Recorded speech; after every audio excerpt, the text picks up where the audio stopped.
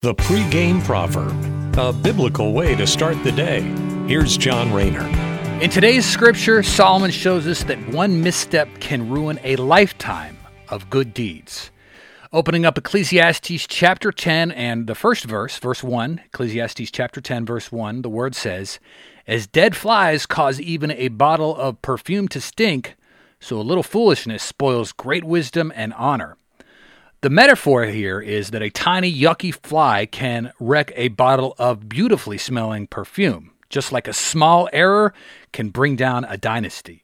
Now, contemporary examples of this could be Joe Paterno, Tiger Woods, Bill Cosby. All had a seemingly lifetime of achievements come crashing down around their scandals.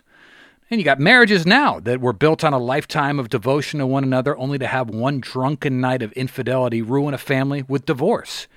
Even King David in the Bible, he had his own troubles when he had Bathsheba's husband Uriah killed because David was so obsessed with Bathsheba.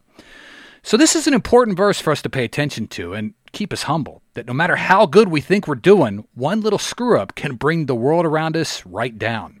The devil is always trying to trip us up and catch us in some kind of sin, no matter how little it might seem at the time, which is a crucial reminder that we always need to walk the straight and narrow path, or as the Bible tells us, walk in the light, not the darkness, no matter how tempting and minuscule the darkness might seem. Good luck out there. Thanks for listening. Have a great day. Take care and God bless. The pregame proverb with John Rayner. Look for it on all podcast platforms and have it delivered to your smartphone. The pregame proverb, proud partners of The Bar, the Biblical and Reformed Podcast Network.